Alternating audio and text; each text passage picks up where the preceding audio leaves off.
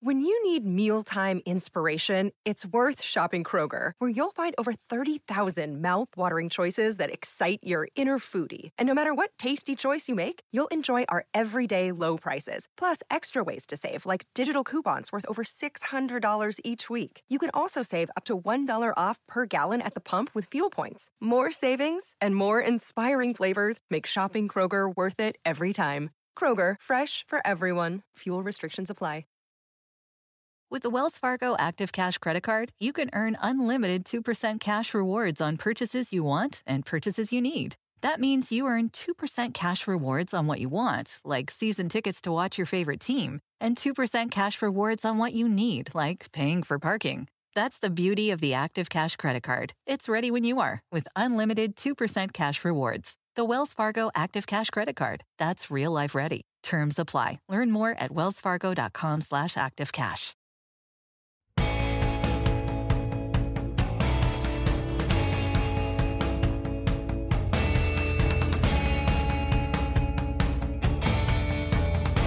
Welcome to the Peter King Podcast. So happy you can join us for sort of a draft preview Peter King podcast with my good friend Miles Simmons from NBC Sports. The pod got hijacked a little bit, although we're not going to talk about this until the second half of the pod, by the Jalen Hurts contract on Monday, which I think everybody loves talking about contracts. I probably like talking about them a little bit less so, because really my only view is, does it really matter if a guy makes 51 average or 48 average? It's an arms race. I get it, but it just doesn't interest me that much. But anyway, we're going to talk about the Hurts deal in the second part of the pod. And before that, we're going to talk about a whole bunch of draft stuff. First, our guest this week is going to be Alex Mortensen. You may know that last name. Alex is the son of Chris Mortensen, and Alex Mortensen is the University of Alabama Birmingham offensive coordinator under Trent Dilfer on their rising football team. And we're having Alex Mortensen on the pod. He is Chris Mortensen's son, yes, because Alex was an analyst on the coaching staff last year. And being an analyst on a coaching staff, in college football, I guess you have to say you're an analyst and whatever. But, Alex Mortensen had a lot to do with the instruction of quarterbacks over the last few years. He's been on that staff for 9 years. So I wanted him to come on to talk a little bit about Bryce Young. And you'll hear from Alex in a few minutes. And I think one of the things you'll get from him is that, man, Bryce Young was an incredibly popular and important figure in that football program, especially for the last 2 years. So we'll see what the Carolina Panthers are getting. Now I'm jumping to one conclusion there. Miles and I are going to open the pod talking a little bit about Bryce Young.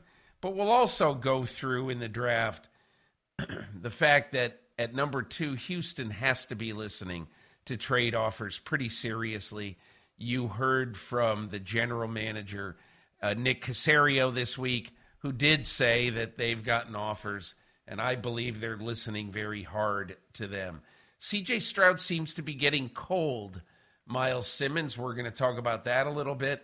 At the same time, Tyree Wilson, the pass rusher from Texas Tech, seems to be a little hotter right now than Will Anderson. We'll see in what order they go, the two best edge players in this draft. Jalen Carter this week will complete his final of 6 visits inside the top 10 of the draft. I talked to his agent. I'm going to tell you what I think is going on there with Jalen Carter, the very talented but slightly controversial defensive tackle from Georgia. And Peter Schrager's out with his mock draft. I really like Peter Schrager. He's out with his mock, and he has Bijan Robinson going to the Eagles at number 10. which I just clamped down on because it's one of those picks that I just really like, and I think the Eagles would be such a great landing spot for him. And finally, we're going to talk a little bit about the quarterbacks overall, and I got to tell you, I have no idea where Will Levis is going or how far down he could go. Miles Simmons, welcome. The long national nightmare of draft hype is almost over as we record this on Tuesday morning. We are T-minus 9 days from the draft, and I think we'll both be happy when it's over. Just a little bit of programming information for you. Miles and I will be on next week, early in the week. We haven't really finalized when we're going to tape it, but at the latest, it'll be Monday morning. My mock draft, one and only mock draft, will be out next Monday morning early, and we will have this podcast up at some point on Monday, probably by about noon, so you won't have to read my column. All you'll have to do is listen to the pod. But anyway, Miles, welcome, and I guess the worst-kept secret right now in the draft seems to be Bryce Young, number one. The NFL wants to have a TV show. Roger Goodell wants to have some drama. I don't know what you're hearing, but it doesn't seem like there's going to be much drama at number one. Yeah, and I think whenever you get a team that trades up like the Panthers did, they maybe had to do a little bit more due diligence of crossing T's, dotting I's, etc. But at a certain point, you're going to get that building start to coalesce around one pick, one person, for whatever reason it happens to be, but they're going to decide, okay, yeah, this is really where we're leaning. We like all the things about this guy. This is where we're going to put our chips behind. And when that happens, then the drama does sort of get sucked out of it, right? And now it seems like the drama is starting to fall into that number two pick, Peter. And I don't know if it is one of these things that is sort of a little bit of a creation to make the television show have that much more intrigue, but can you really see the Texans passing on a quarterback at number 2 overall in CJ Stroud, who, I mean, it's been the consensus, right, for a very long time that it's going to be Bryce Young and CJ Stroud at 1-2 in some combination.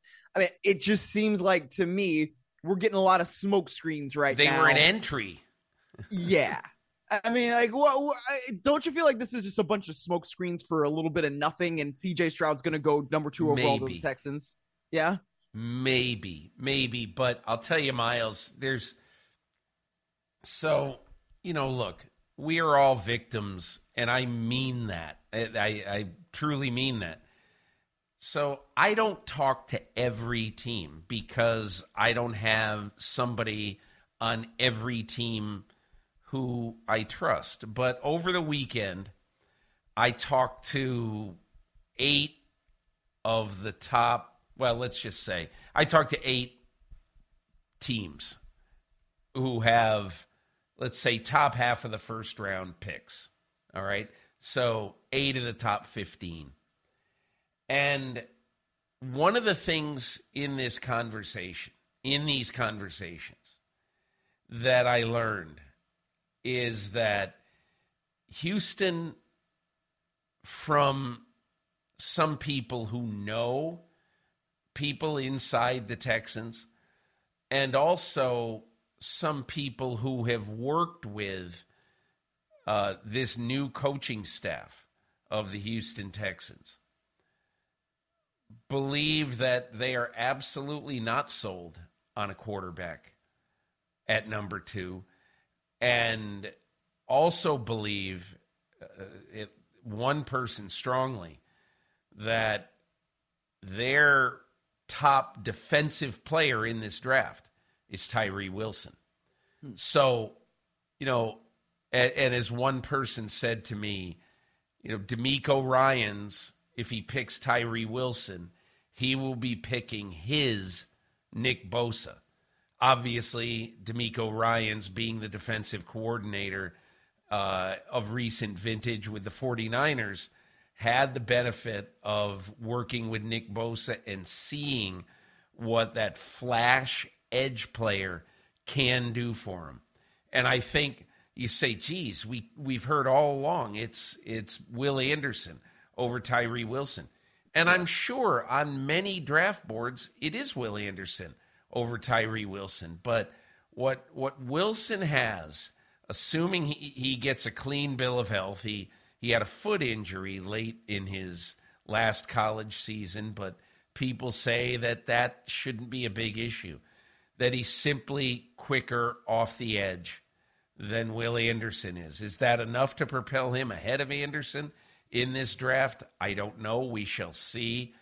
But I could see the Houston Texans maybe moving down a little bit, taking a quarterback, even if it's not the quarterback they might have taken at number 2.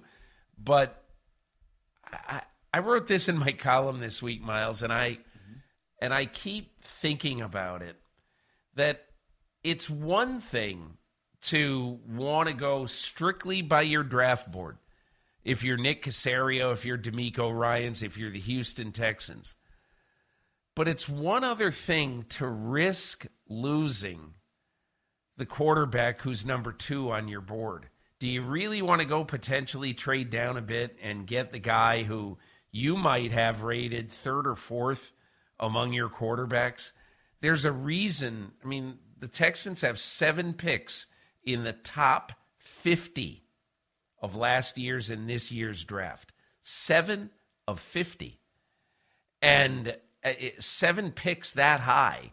And if you exit this year without a clear answer at quarterback, I think you've been irresponsible at being stewards of this franchise. So to me, Miles, I agree totally with what you said a minute ago. I don't care if they don't love C.J. Stroud. I don't care if they're going to hate dealing with his agent, which is the word on the NFL street. I don't care. You have to take the quarterback who's next on your board, and you have to hand him to your coaching staff and say, okay, make this guy a winner. Well, because if you don't, then Case Keenum is your starting quarterback for 17 games if he stays healthy. And if not, then you got Davis Mills, who I don't think that the Texans seem to want to go back to. I mean, we've seen kind of what Davis Mills can do over the last couple of years. It's not all that impressive, with all due respect to Davis Mills. So from that standpoint, that's where I'm thinking, man, you have to have, like you just said, Peter, some sort of solution at quarterback. And that's why I understand where, DeMeco Ryans would certainly want to have a great dominant edge rusher, but the great dominant edge rusher doesn't score points for you, does not get your offense on the field and keep them on the field. And, just based on the way this league is, that's just the way I feel like the Texans have to go. Because if you have Case Keenum and, question mark at your skill players, and you don't really know what's going to happen, with all that, I think it reaches a level of uncertainty that does not behoove the franchise. Basically, just as you said. Before we move on from the Texans, though, what do you make of the sort of Nick Caserio might be out rumors after the draft, and then his denial on Monday where he went full Leo DiCaprio, even quoting him and saying, "I'm not leaving"? I thought, and I forget his exact quote, but if you listen to it, and I listened to like 2 or 3 longer clips than, 1 or 2 sentences, it sounded like he was saying, this isn't a real story. Did he say anywhere in there, this is absurd, I've never considered it, they never considered it, I was never approached about this is all made up, no, he didn't say that. So look, I know that there are people who know Nick Caserio who thought in this postseason that the relationship might be rocky. That's all I know. But I have to say this, Miles. Nick Caserio learned one thing from Bill Belichick. Always act like the CIA. I just don't think there's any insiders who were calling Nick Caserio and getting whispered stories from Nick Caserio. It just, he's just not that kind of guy, which, I respect him. He won't talk. He doesn't give you a lead. He doesn't lead you in any direction. That's fine. There's a lot of people like that in the NFL. And if that's the way they are, that's okay. But the fact is, there are those who believed that Nick Caserio might leave this team, and now he's not going to leave this team, apparently. And I would assume he hangs on, Miles, but it doesn't mean there was nothing to it. It just means that whatever happened there and however serious it was, it apparently is over now. And so Nick Caserio stays. And look, if I am D'Amico Ryans, even though I don't have a deep and abiding relationship prior to getting this job with Nick Caserio, I trust Caserio because he has made some good picks so far, and I think he is a good franchise architect. However, if we get a week from Friday and they go the first round without taking a quarterback, I am not going to be saying that. I'm just not, because no matter how many holes you can poke in C.J. Stroud or Anthony Richardson or Hendon Hooker or Will Levis, and by the way, we're going to get to this in a minute, I think there's a real chance Hooker goes before Levis. But no matter how many holes you poke in any of those guys, you got to take one. You got to hand him to your coaching staff, and you got to say, make him a winner. And I just believe that's what's going to happen. Yeah, I think that would make a ton of sense. I mean, whether the Texans end up doing it at 2 or they end up using the Browns pick later in the first round to do that, I mean, you have to have a quarterback that you can start to build that offense around and that you can start to build something with, that can contend in the AFC South year in and year out. I think that's pretty obvious.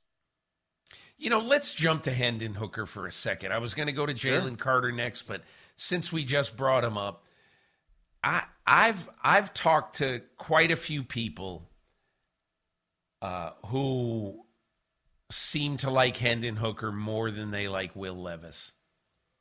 And I think one of the reasons is that, and maybe one of the reasons that people were down on Hendon Hooker is that he'll be 26 years old by the time he gets healthy enough to play football, that he probably isn't going to play much, if at all, in his first year. So then he's even a year older in 2024. But, I've had a couple of really smart football people say, look, Hendon Hooker is transitioning from a college program where the quarterback in many ways was dictated to about how you play the game and where you're going to go with this and all that. And instead of like Bryce Young, who, and you'll hear this from Alex Mortensen in a few minutes, how much faith and trust the Alabama coaching staff, led by Nick Saban, and Bill O'Brien, how much faith and trust they had in him. And so I think the one thing about Hendon Hooker is I keep hearing upside, leadership, really good arm strength, and the ability to make plays out of the pocket. And look, I only bring him up right now because for all we know, I think there's a lot of teams that really like Hendon Hooker. So what happens if you're the Houston Texans? Let's just say. Okay.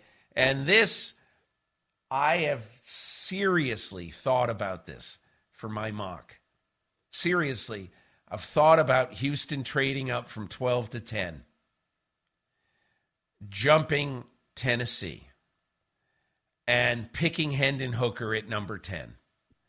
And then, obviously, if they maybe trade down from 2 to 4, which they may do, If they do that to take Tyree Wilson, let's just say, then they could still get a quarterback at number 10 or number 12 in Hendon Hooker. So the more I hear, I think Hendon Hooker's going in the top half of the first round. Okay. I mean, I think that makes sense based on what Hendon Hooker's performance was at Tennessee. And, I mean, I will never say that I am some type of huge draft nut, but what I know about him and what I've read and what I've watched and the limited things that I have, I mean, it's clear that he understands how to make plays. I mean, part of that too is when you've got a guy who is Hendon Hooker's age and he's playing against 18 to 22-year-olds and he's a little bit older, you kind of expect that dominance will start to creep in. It should kind of creep in the way that it did for him. And I think so. That's not a knock necessarily, but it's okay. You were doing the things that you were supposed to do. So how is that necessarily going to translate? I don't really know. But also I think him having the ACL does certainly affect the way you have to look at him, right? Because, I mean, if you are, let's just keep going with the Texans, right? And you say, all right, well, we'll have Case Keenum start the season. We're going to bring Hendon Hooker along until he is ready. And that may be October. It might be November. Who knows? It could be December. But you at least have a veteran there that will run the offense in a competent way for you. That is a solution because you are at least acknowledging that, Hendon Hooker is probably our future while we can tread water here and use Case Keenum. But we think the upside is so good with Hendon Hooker that, we can go and we can trade for him and we can make things happen. I mean, that's something that absolutely would shake up the top part of the draft, right? If the Houston Texans decide, we want somebody else at number 2 overall that's not CJ Stroud. Well, then does that mean, I mean, you posited 2 to 4, right? Would that mean that the Texans would actually trade with the Colts just because they don't believe in that quarterback, but the Colts do? I mean, talk about intrigue, man. That's huge. And I don't know if that would happen, but at least you would have something there where it's 2 or 3 or whatever it is. It would be huge. It would be huge. But let's just say, for the sake of argument, Miles, you have to look. Every year I do my mock draft, one of the reasons why I kind of, for those entities that grade mock drafts, and a bunch of people now do, one of the reasons why I do okay in those, but I never am great in those, is that I like to try to read minds. Because if I'm right, hey, I look great. If I'm not right, everybody says, what a dope. But I don't care, So the reason why I'm seriously thinking of this 2 to 4 swap, and have been for some time, is that I think there's a chance that Houston doesn't love CJ Stroud for whatever reason. And again, I'm not saying I'm a fan of this. I'm saying that in the talk that I hear, I could see them going down. And yes, would it be controversial and difficult if they traded the pick to a team in their own division that would take the quarterback who they probably were going to take if they sat there? Of course it would. But I guess I would ask, I would think of this if indeed I were examining this. I would just say, hey, listen, Houston right now has pick number 2, pick number 12, pick number 33. Let's just say, for the sake of argument, Houston can move down to number 4 with an eye on one of the quarterbacks who they believe they can get a few spots later, either at number 12 or maybe moving up a spot or 2 from 12, okay? And the only reason I say this is that the Indianapolis Colts have the 35th pick in the draft. And I believe what this would allow Houston to do Last year, they had 4 picks in the top 44. This year, imagine having 4 picks in the top 35 and again working to solve your receiver issue by later on getting either Jalen Hyatt or Zay Flowers or one of the receivers who you know that you need desperately, especially after trading Brandon Cooks. So you get John Mechie back from his illness this year, and you take one of the top 3 or 4 receivers in this crop, and you say, okay, you've done that without the ability of buttressing the other positions on your team that you know you need desperately. So imagine, Miles, my scenario for Houston is they get their edge rusher who they want at number 4 in Tyree Wilson. They get Hendon Hooker, their quarterback, at 10 or 12. And then if they do this, they have the ability at 33 or 35 to get a really good receiver and then to continue to build the foundation, get cornerstone players for DeMeco Ryans. So that's kind of my pet theory as I go through this. That's a lot of variables, Peter, man. That's a lot of variables. I like the scenario though. I mean, I think that if you play it out that way, it does make sense. But it's also one of those situations where, I mean, would the Cardinals want to get involved in some way? I mean, and they're probably trying to trade down more than they would be trying to trade up. But it's hard for me to see the intra-division trade, especially for a quarterback, because I think there's a very good chance, Miles, that if my scenario happens, the Cardinals will not trade that pick. And this is why. Who they trade it to. Who desperately now wants to get up to 3. The only way that I think they could trade their pick is probably to take a little bit less value than you might normally think. Let's say Atlanta going from 8 to 3. And you would say, boy, that's like 2 2s. Now, wait a second. Might only be 1 2. 1 second round pick. But again, that's the kind of stuff I think about at this time of year because I just think that there are always trades. And to try to predict where they are and who they're with, I think is always kind of fun. Miles, there's 2 other very quick things before we get to Alex Mortensen. Jalen Carter. Adam Schefter reported a couple of hours before we recorded this podcast that Jalen Carter would be making a visit to Atlanta today to visit with the Falcons, which means now that he will have seen and visited every team between 5 and 10, the 6 teams from 5 to 10. 5 Seattle, 6 Detroit, 7 Las Vegas, 8 Atlanta today as we record this. 9, who am I missing? And 10 Philadelphia. 9 Chicago. 9 Chicago, 10 Philadelphia. And so I had a good conversation with Drew Rosenhaus, Jalen Carter's agent, on Saturday. And one of the things I brought up was just, it's very interesting.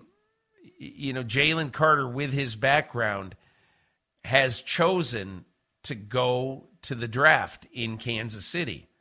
Now, I talked about this with Rosenhaus, and he basically told me, he said, listen, if I thought there was any chance that Jalen Carter was going outside the top 10 and it was going to be one of those green room things that they keep showing Jalen Carter over and over and over again, waiting, he said there's no way we would have gone.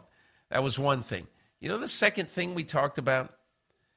And he didn't want to be very specific with it, but he did say that a team outside the top 10, he wasn't telling teams outside the top 10 that you can't meet with Jalen Carter. But if you want to meet with Jalen Carter, come to Apopka, Florida, and see him, at his home or somewhere near his home base. because he just felt like it was going to be a waste of time. Now, the only reason I bring that up is I thought there was a really, really interesting kind of fun rumor that the Pittsburgh Steelers might move into the top 10. Who would they move for? They probably need Peter Skoronski or Paris Johnson, more than anything else right now. They probably need the offensive line, and maybe that's what they would do. But all I can say is, man, I would love to see Jalen Carter coached by Mike Tomlin. I just think that is a match made in football heaven. Yeah. Oh, certainly. It's interesting. It's not necessarily the most Steelers move that we would think of, right? And perhaps it would be like, this is more Omar Khan now as the general manager as opposed to Kevin Colbert. And I don't know if that's something that they really would do, but boy, if they did, that's another thing that would shake up that top half of the draft, and it really would shake up the AFC North. I mean, the Steelers have some dudes now, George Pickens is a stud. They've got guys, especially on offense, who I think are really, really good. So you pair that with a defensive coaching staff that we know is very good and a head coach that we know is very good because he's been doing it, since time immemorial. Yeah, I think that would be something that Pittsburgh Steelers fans would get really excited about. Reese's peanut butter cups are the greatest, but let me play devil's advocate here. Let's see. So, no, that's a good thing. That's definitely not a problem. Reese's, you did it. You stumped this charming devil. The Premier League is built on hope. The hope of discovering a new star. It doesn't take long for Darwin Núñez to make an impression. The hope of rewriting history. And the hope of continuing a dynasty. Unstoppable week after week. This is the Premier League on NBC, USA and Peacock.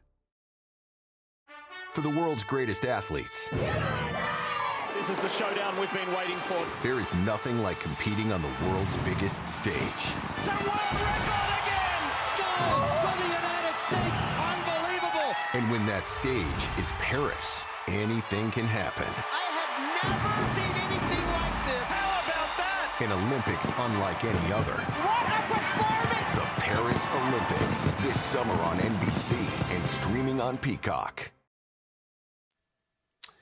Miles, let's get into my conversation with Alex Mortensen. I'm going to introduce it and him right now. And then on the back end of the pod, we'll talk about Jalen Hurts and the contract and what it means, because I think there are two very obvious, sort of morals to the story and what they mean going forward in the league. But first, so Alex Mortensen, I'm good friends with Chris Mortensen. Alex Mortensen has been with the Alabama Crimson Tide, was with them for 9 years in a variety of roles on the coaching staff and on the football administration staff. He spent the last 2 years working closely with the quarterbacks as a football analyst. And I just thought it would be good this week to get somebody who had been very close to Bryce Young and to talk about what kind of person and player he is. And I started the conversation by asking him, whatever team drafts Bryce Young, what is that team getting in quarterback Bryce Young?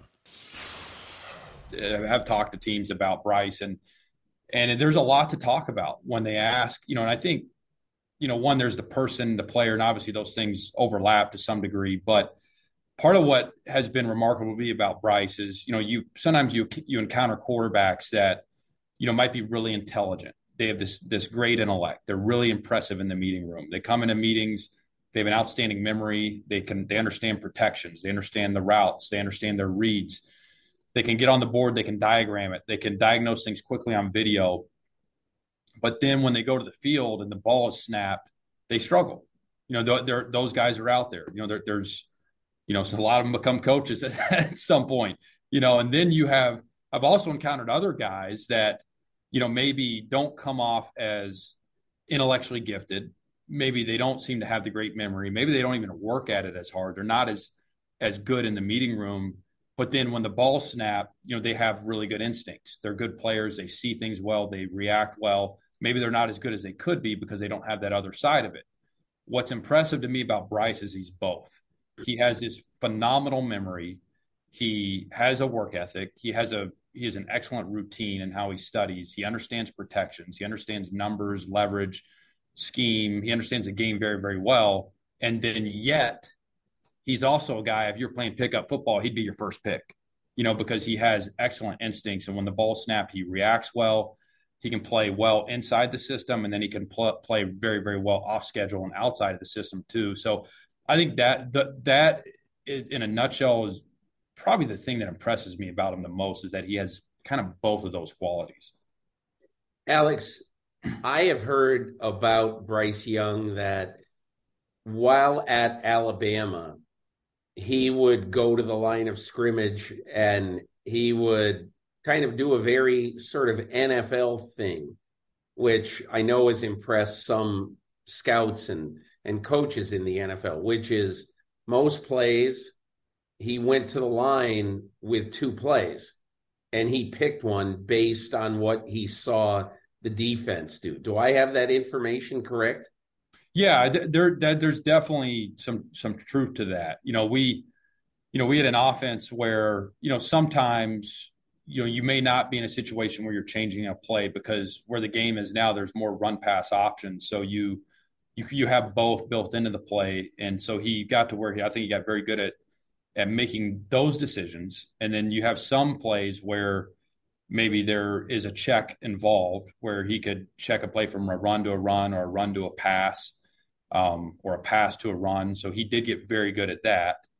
And, so anyway, yes, the short answer is yes. And then the other thing I would say too is, and sometimes you keep a play on and the play stays up, you're not changing the play, but maybe you have to get yourself protected and change the protection, or redirect the center, communicate with the back, make sure he understands what he has in protection. And he got really good at all 3 of those things, in terms of, and there's even some things where, the more he played, he got really good at protecting himself against pressure, cover, what's considered cover 0 looks, where people are coming all out, coming after you. So yes. And I think that's part of that intellect I was kind of referring to that was so impressive. Like, I don't know how they measure this, but I know, like on an IQ test, for instance, there's like pattern recognition test. His ability to recognize patterns, and, when he's looking at a defense, I just think it's off the charts in terms of he can look at it and very quickly assess without having to look at the corner, the safety, this guy, that guy, the end. Oh, the end's tighter. This nose tighten up. This end's loose. I think I'm getting a fire zone. He can just see the picture, and right away he goes, okay, I'm getting Mike Starr. They're coming from the field. They're rolling to the middle. He sees it so fast. So, and that allows him to do all the things you talk about, whether that is change of play, redirect or protection, or know what to do on an RPO. So that's an area that I think he's very, very gifted.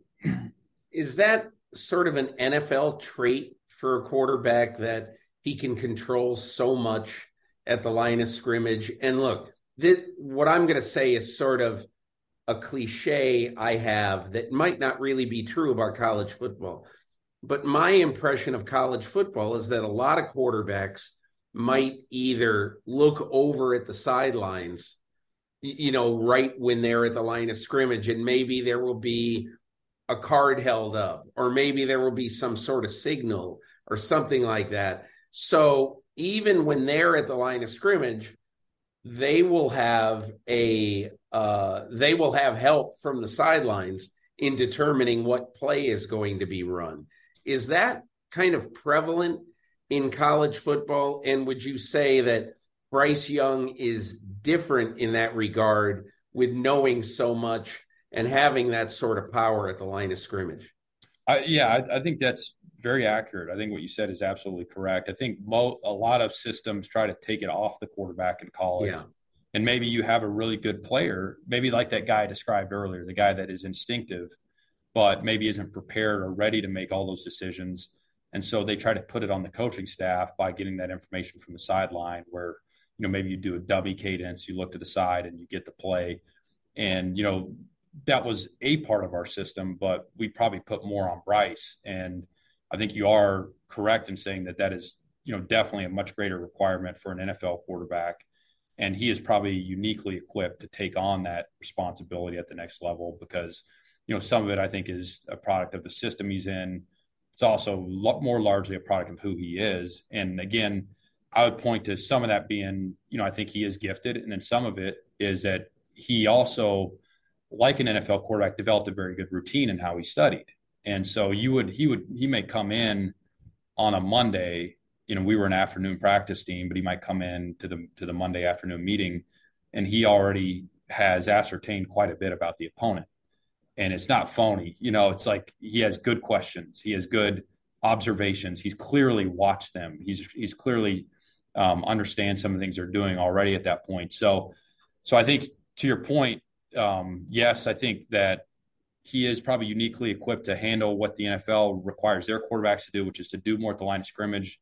And then, I think it's a product of the way he's prepared himself too. Was it ever part of game planning or game calling, quite frankly, that Bryce Young is 5'10"? Did you ever think about that? You and Bill O'Brien and the offensive staff, did you ever think much about his size when you're either building a game plan or calling a game?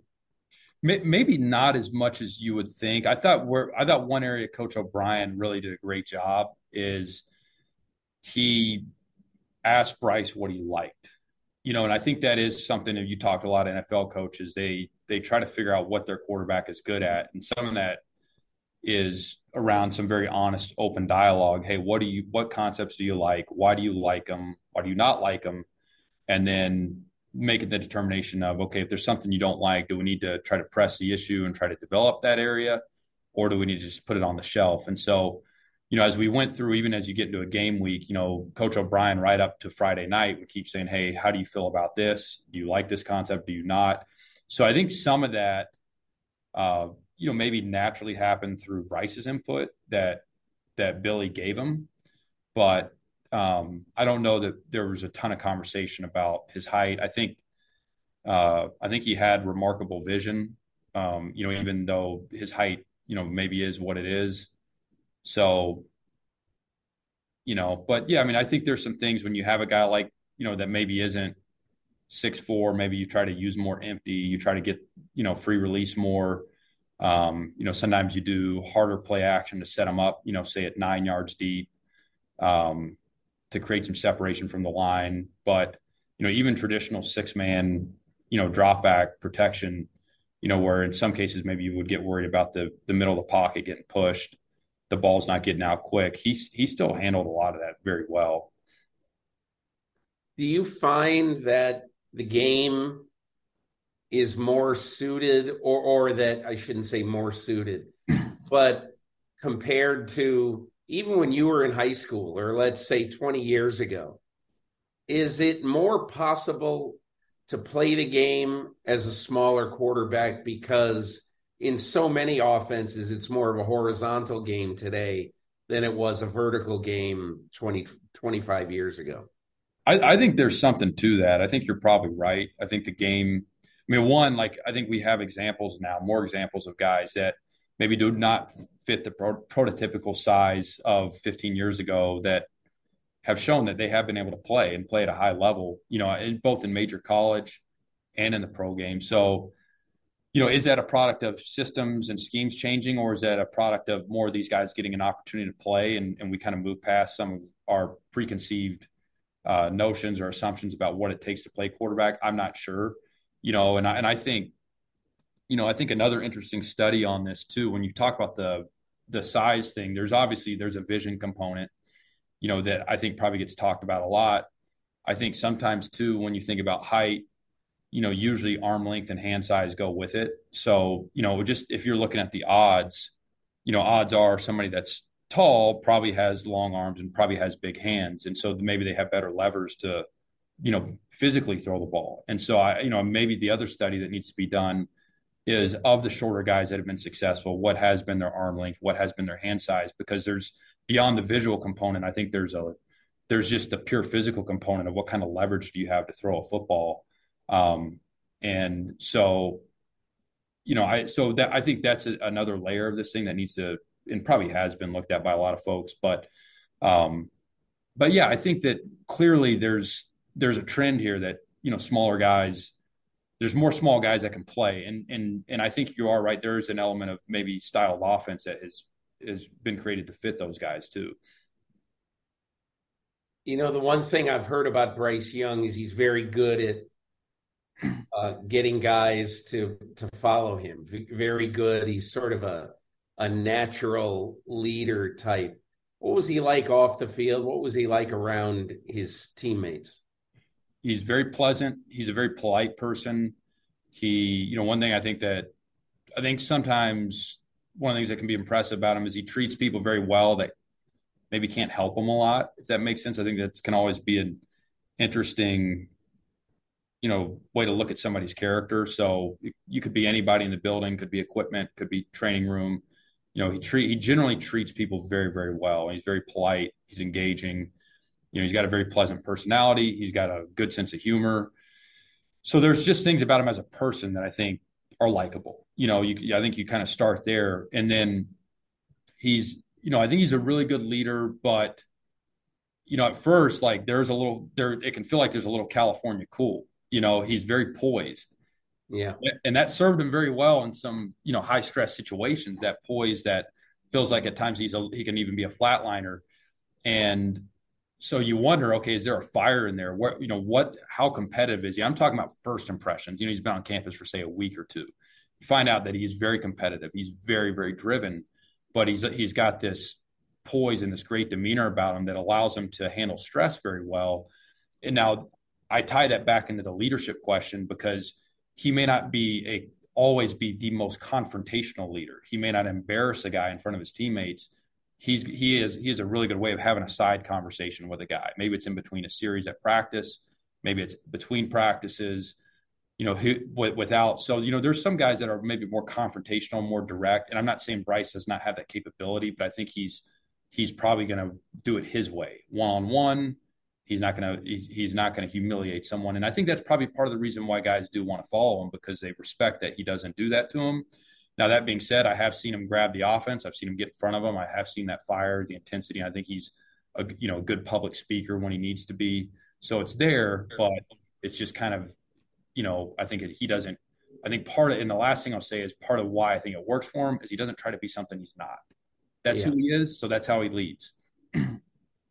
Can you pick out a game, Alex, that I can think of a couple just off the top of my head. One was the Texas game this past year where you guys, Alabama, came back in the fourth quarter to win. But what game, in your opinion, is a good example of Bryce Young's either moxie, leadership ability, calm under pressure? What game really sticks out to you from his Alabama career? I think about the Iron Bowl in 2021. We were not playing well. They were playing very, very well. We were on the road, and we were struggling to move the ball on offense. And he stayed very poised. He did not panic. And, on a coming out drive, I want to say, we were inside our own 5 and had to drive the ball and convert a fourth down. That was a game where, I thought it was remarkable how well he played late, how he kept his poise, how he didn't panic. I think there's even kind of a semi-famous viral clip of him smiling and laughing before the fourth down conversion on that drive. So that, to me, that drive kind of embodied, in a lot of ways who he is. One other thing I'm curious about, you've obviously been at Alabama for a bit. It's almost been recently a little bit of the cradle of quarterbacks, the way, other schools over time have also developed a lot of quarterbacks. And, Jalen Hurts was there, then Tua. obviously Mac Jones, and now Bryce Young. What would you say has been kind of the key? Is it some combination of recruiting and teaching as to why there have been so many good quarterbacks developed at Alabama? Yeah, I think you hit it right there. I mean, it from 10,000 feet. I think the evaluation process, has been really good. And I think it all starts with Coach Saban.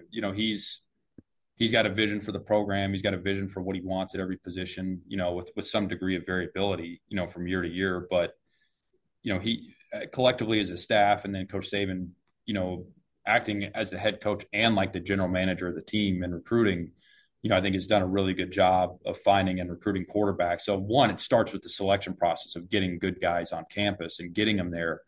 And then secondly, I think it's the teaching, it's the development. And that's one thing I really appreciate about Coach Saban is he's a guy that, he really believes that football is a developmental game. And he believes that quarterback is especially a developmental position. And so, you certainly have an evaluation of a guy, but you continue to reevaluate guys constantly. So you don't get stuck on a first impression too much either, and allow guys to keep getting better and keep looking at who they are, say, in 3 month, 6 month increments. And so part of that teaching development part is, I think he has set up a program that does have an excellent teaching progression, because you're also going against a very good defense every day in spring football and training camp. So you're learning the other side of the ball. You're seeing you're seeing all sorts of fronts, all sorts of pressures, all sorts of coverages from, a very complicated defense. So as you're learning your offense as a quarterback there, you're also going against a very good defense. And therefore you have a broader education going into the season, as you take on your opponents. I think that's invaluable. So a lot of problems that come up, you've already solved this problem, maybe day 8 of spring ball or day 9 of camp, and it could be a protection issue, whatever. So that part is really good. And then I think Coach Saban is a mastermind at how he organizes practice. And so you can be a down the line guy, but you get a lot of reps, you get a lot of work. So you might be the 4th team guy, you might be like Mac Jones was, where for a while you're a 3, but you've gotten, by the time you're playing, the cumulative reps you've had, I mean, it's off the charts. And so I just think you're more ready to play the way he sets things up. So I think you're right. I think it's a combination of recruiting. I think it's a combination of the teaching progression, but then I also think it's a combination. The third component of that is just the amount of reps you get, because no matter how good of a teacher you are, athletes generally get better by doing, and they got to go out and they got to do it and try it and have trial and error and make mistakes and have an opportunity to improve on it. So I think that's a product of the way they practice there. I'd be remiss if I didn't tell you one very quick story and just ask you your thoughts. The news of the week in the NFL, obviously, is that Jalen Hurts has gotten a contract that's made him the highest paid player in NFL history, and new money on a contract. And one of the first things I thought about, first time I ever met Jalen Hurts was after a game this past season in Philadelphia. I spent maybe 15 minutes with him after the game, and we're talking. And at one point I said to him something like, a lot of people around here say that you are your father's son, that you're a lot like your dad. And I wonder what lessons are in you from your father, having coached you in high school.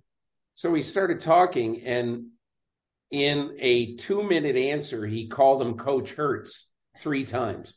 He didn't call him Dad. Right.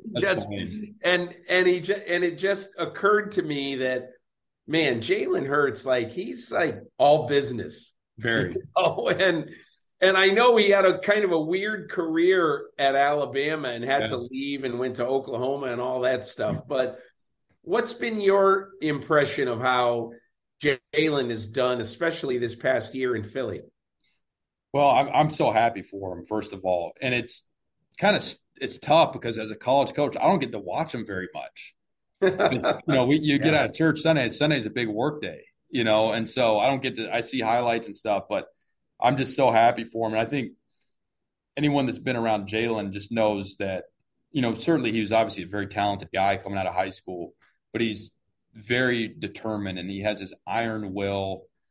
I will not be denied attitude. Yeah. And yeah. I think he also is very honest with himself too. So, he'll identify areas he needs to get better, and then just systematically just goes to work on them and fixes them and improves them. And he's just constantly been on this journey of progress. And don't hear me wrong. He started off very, very good, right? Yeah. Yeah. He's been on this progressive journey and improvement, and said, he was the opposite. He didn't say, I am what I am.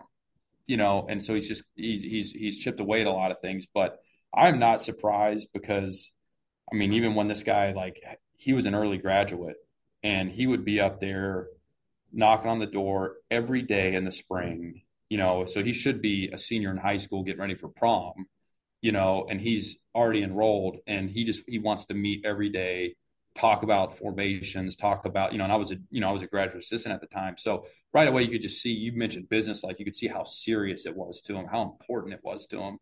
So to see him go on and have success is, I think anyone that's been around him is not surprised.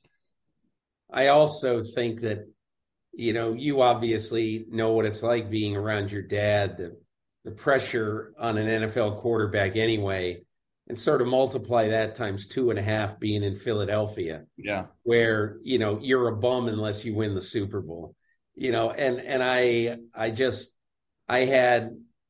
really had a lot of respect for the way he handled his business. You'll probably get a kick out of this, but Nick Sirianni told me that this week that I was at the game, he said, on Tuesday night, I'm looking around and there's Jalen. It's 9:00 at night.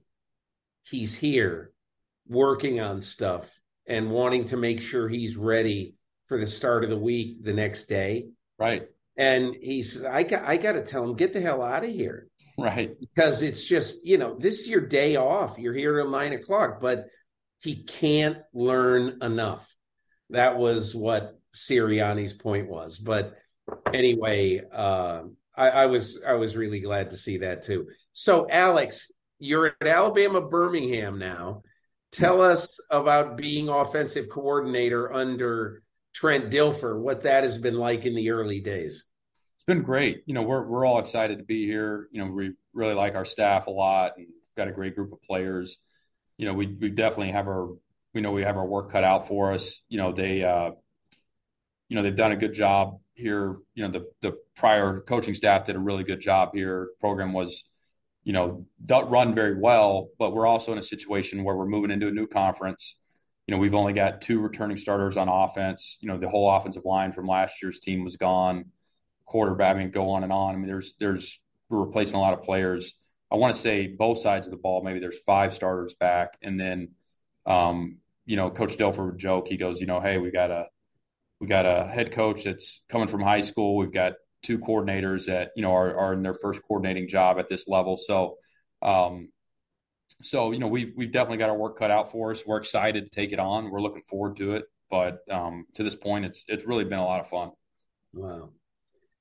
Well, listen, I wish you the best. And you've been grounded well and taught well in this job. And I know that it must have been a great education working for Nick Saban for so long, and obviously having the dad you have. So good luck in this next chapter, Alex. And I appreciate you sharing some information about Bryce Young. I really appreciate you having me on. And anytime I get a chance to talk and say good things about Bryce Young, sign me up. Dear listener, please close your eyes for this movie theater meditation brought to you by Fandango. Breathe in. Smell the fresh popcorn. Now exhale. Open your eyes and proceed to the best seats in the house you reserved on Fandango. Recline.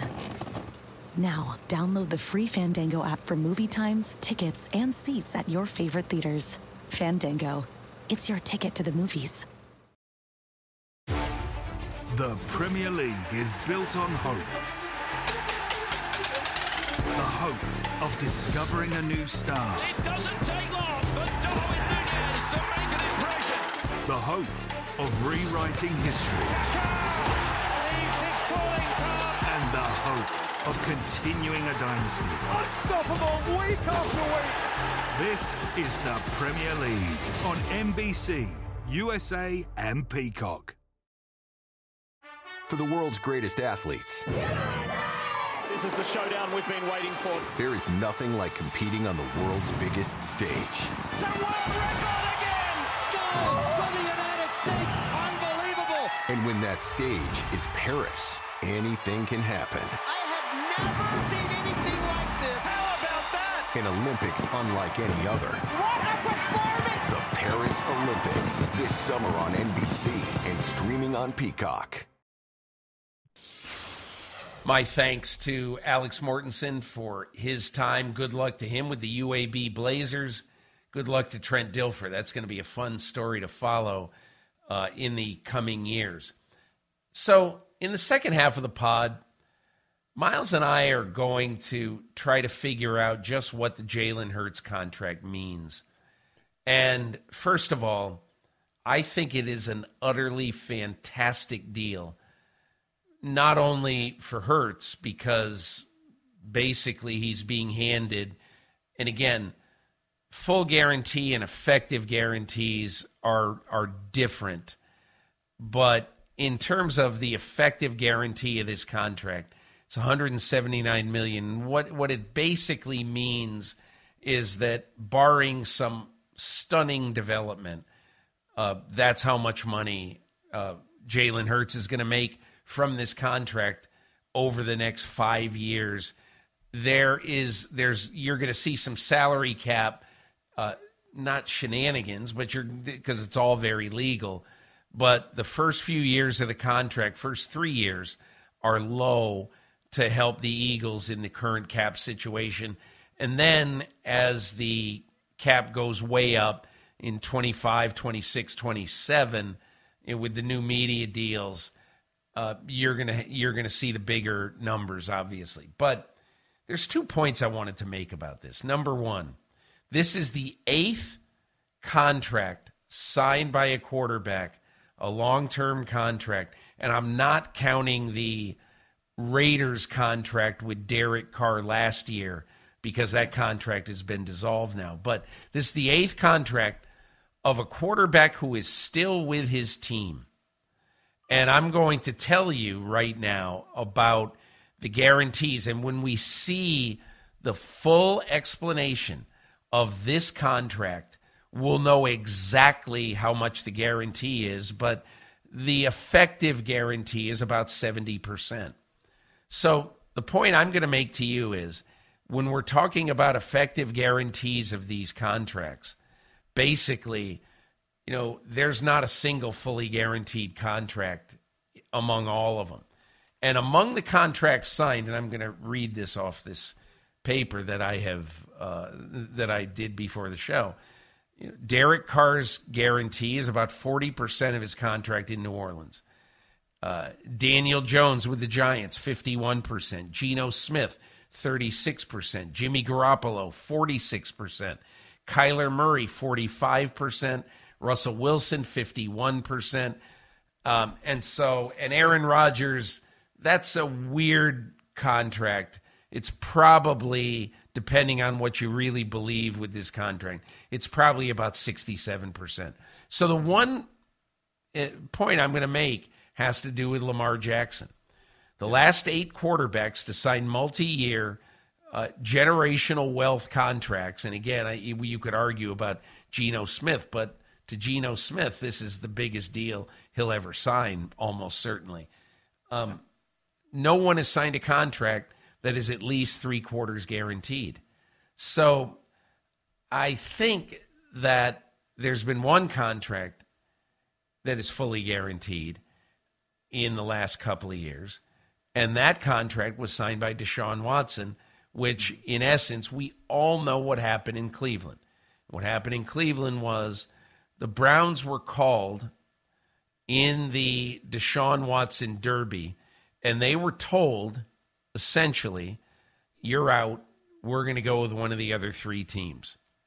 And the Browns quickly thought about it, and somehow, some way, all of a sudden, this miraculous, fully guaranteed offer came from the Cleveland Browns somehow, some way. Gee, I wonder how that happened. I'll tell you how it happened. It happened because this team knew that they were out of it, and they had an owner who's tired of not having a franchise quarterback. So now they've got Deshaun Watson, and that's the way that contract happened. And whatever way it happened, fine. There it is. It's a fully guaranteed long-term contract, 230 or whatever is the number, but fully guaranteed. But there is no other word for that contract than outlier. It did not establish a precedent. It did not establish a benchmark for quarterback contracts. All you have to do is look at every contract that has been signed since then. And there's not a single fully guaranteed long-term contract. So I think for those who would say, well, wait a second, you can't eliminate that contract. I'm not eliminating it. It's there. It happened.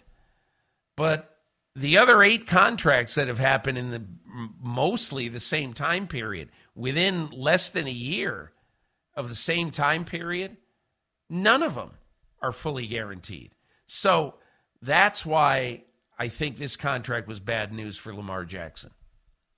Yeah, I mean, I think that makes totally good sense. Look, I mean, the more quarterbacks sign deals that are not fully guaranteed, the more it's going to be like, well, as a negotiating tactic, the Ravens can say, look, Lamar Jackson, this is not something that is going on in the league, and you can want this. You can want a fully guaranteed deal that is structured like that of Deshaun Watson, but that's not what any other team is going to do. We're not going to do it. And you can go knock on the doors of other teams and see if they want to do it, because that's what he has the right to do as a player that's tagged under the non-exclusive franchise tag. He can go meet with any team, but no team, it's clear at this point, I think, is going to want to structure a deal like that. And so when you have a Kyler Murray, you have a Russell Wilson, and now you have a Jalen Hurts, who have signed deals that don't follow that structure, it's difficult to see why the Ravens would come off of their stance as a negotiating tactic and say, yes, we will do a fully guaranteed deal with you, unless that the other party is giving something up too, right? So if it's going to be a fully guaranteed deal, then it's got to be a shorter term deal. That's the only way that would make sense. And Peter, obviously you said that multiple times on the show and in your column over the last month and a half, however long it has been since we have been talking Lamar Jackson ad nauseum. So it's interesting from that standpoint. Yeah, you look at where Lamar Jackson is right now, and there just doesn't seem to be much of a market for him. And then you see what this contract is with Jalen Hurts, and you're saying, okay, well, Jalen Hurts just got his team to the Super Bowl, right? He's come in and he was a rookie and he wasn't really expected to play. And then Carson Wentz fell absolutely apart. He comes in, plays last few games, then comes in the next year and he's a starter and he plays well, leads that team to the playoffs. I mean, they were 9-8 and they lost in the first round, but they were still there. And then he leads his team to the Super Bowl, and you see that ascent and you see that rise. And you want to say, yeah, absolutely, Jalen Hurts earned the hell out of that contract, and you expect that he's going to continue to keep playing like that. But then you look at Lamar Jackson, and Lamar Jackson is a former MVP, but he's also had the availability issues. So there's got to be a place, you would at least like to think that there is a place where the Ravens and Lamar Jackson can come together and get something done. But I mean, to this point, we just haven't seen it. In the last 2 weeks, actually in the last 9 days, there have been 2 large events in the Lamar Jackson contract saga.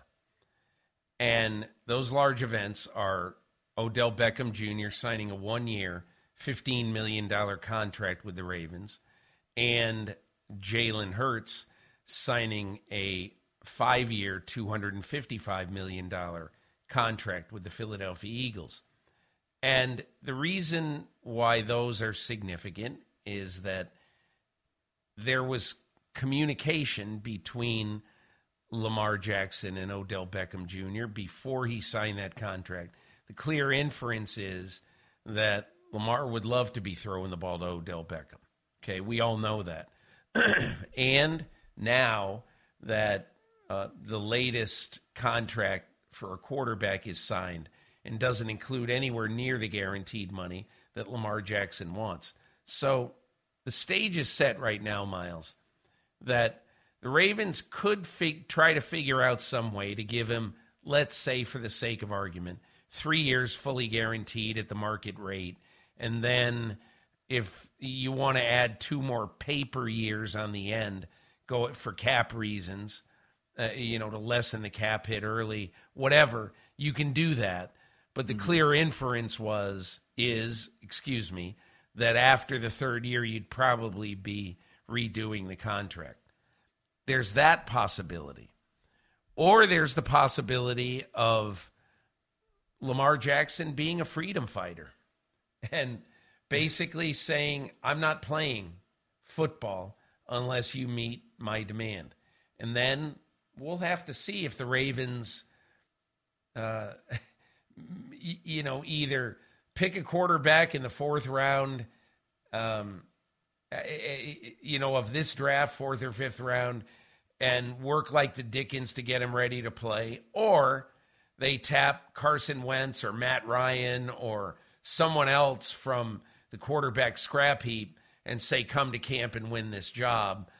And if we do end up signing Lamar Jackson, you will be free to be a free agent if you so choose.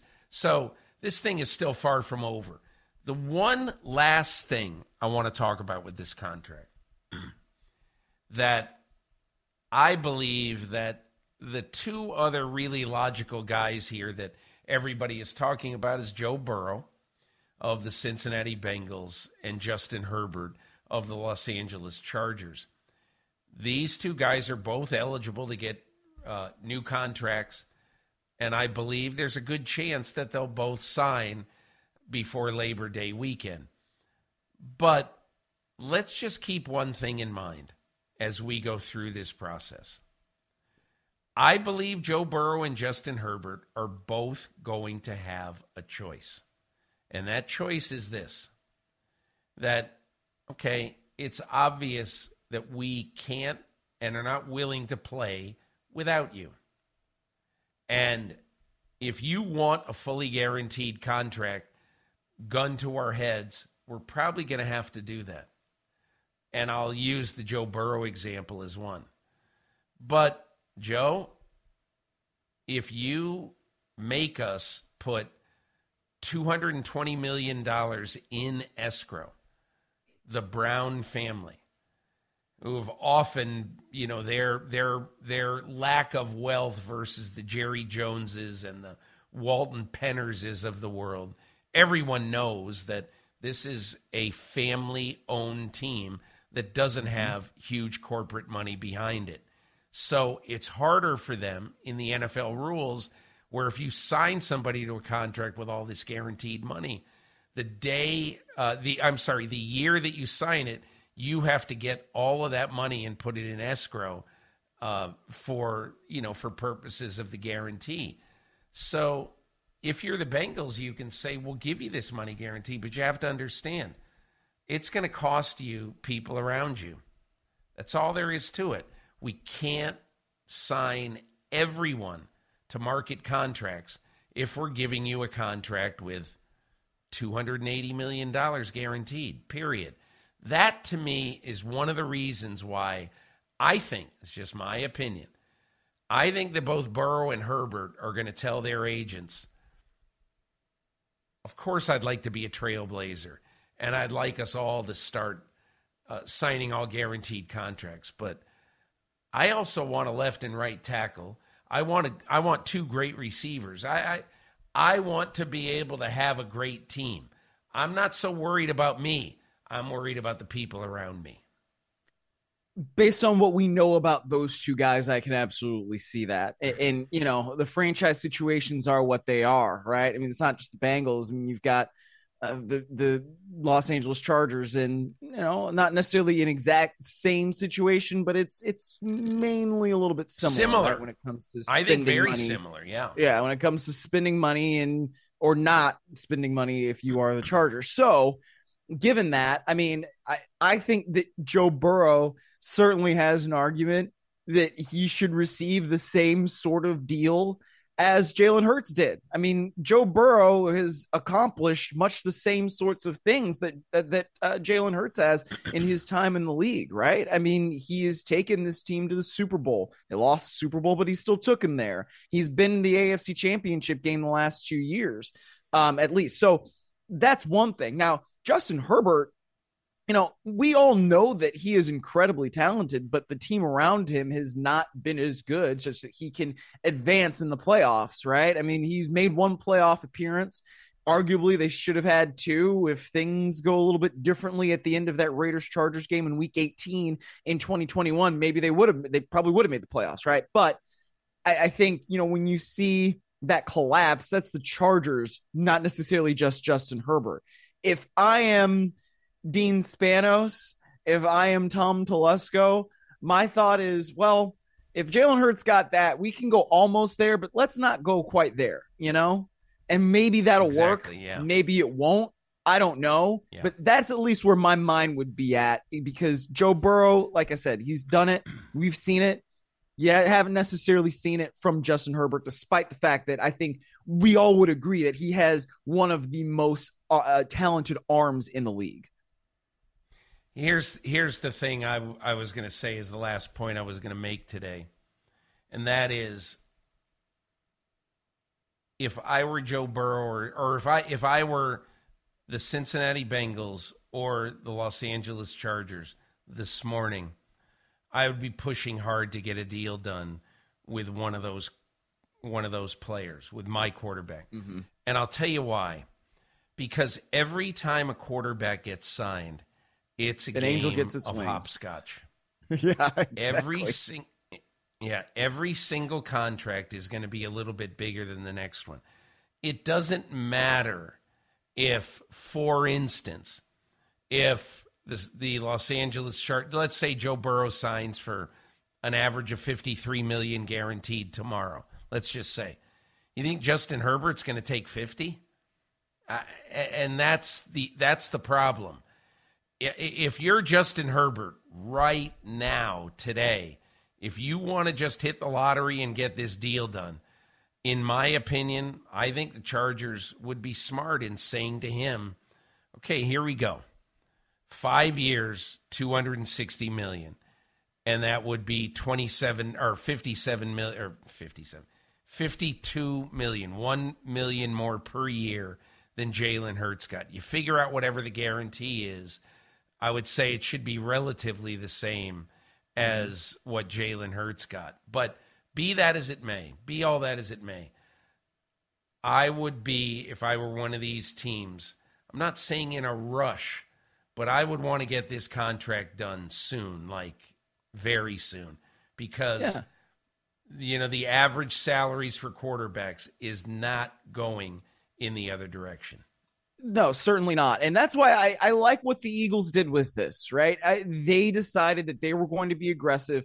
They weren't going to wait around. They were going to set what basically is the floor for the other 2 guys, right? Because, I mean, you said that you think that both Burrow and Herbert are going to have new deals by Labor Day. I certainly anticipate that. And if I am Joe Burrow's agent, or if I'm Justin Herbert's agent, I'm telling this guy, look, we're not playing. We're withholding services if we do not have a deal by week 1. And that's just the way this should be, because a good agent will have that deal done anyway, so it won't even become an issue. But that's the stink that Kyler Murray's agent made last year, and we saw that Kyler Murray got a new deal done, right? And I think that we can all agree that Joe Burrow and Justin Herbert and Jalen Hurts, even though he's got the contract already, those guys have accomplished more than Kyler Murray has. Right. So if that is the case, then those 2 guys also need new contracts. But I would go back to what I'm saying that the Eagles did. You're aggressive. You don't mess around. You understand, and you signal even in the media, like, yeah, we know who this guy is. We understand who we've got, and we want to make sure that we take care of that player, and we take care of ourselves by taking care of that player. So you don't mess around with it. You just get it done. And I respect the Eagles for doing that, because when you have a franchise quarterback, that's not something you want to mess around with. You want to make sure that that guy is happy, that that guy is satisfied contractually, so that you can do all the other things that you need to do that center around that quarterback. I love what the Eagles did there. Miles Simmons, good show today. Good show this week. We've got one more before the draft, and next week we'll come to you with my one and only mock draft that, believe me, that exercise is going to make a mockery of the draft. But for now, on behalf of Miles Simmons, on behalf of all of our wonderful folks at NBC, and you know what? I never thank Kristen Coleman, who is the goddess of this podcast, puts it together and does such a wonderful job. A hat tip to you, Kristen Coleman. Thank you so much. And to everyone at NBC who makes this podcast and all our programming possible, thank you. And thanks for tuning in, either hearing, just listening, or watching this podcast, as you always do. My gratitude. And we will be back with the Mock Draft Podcast right here. Same bat time, same bat channel next week. Thank you for experiencing the Peter King Podcast.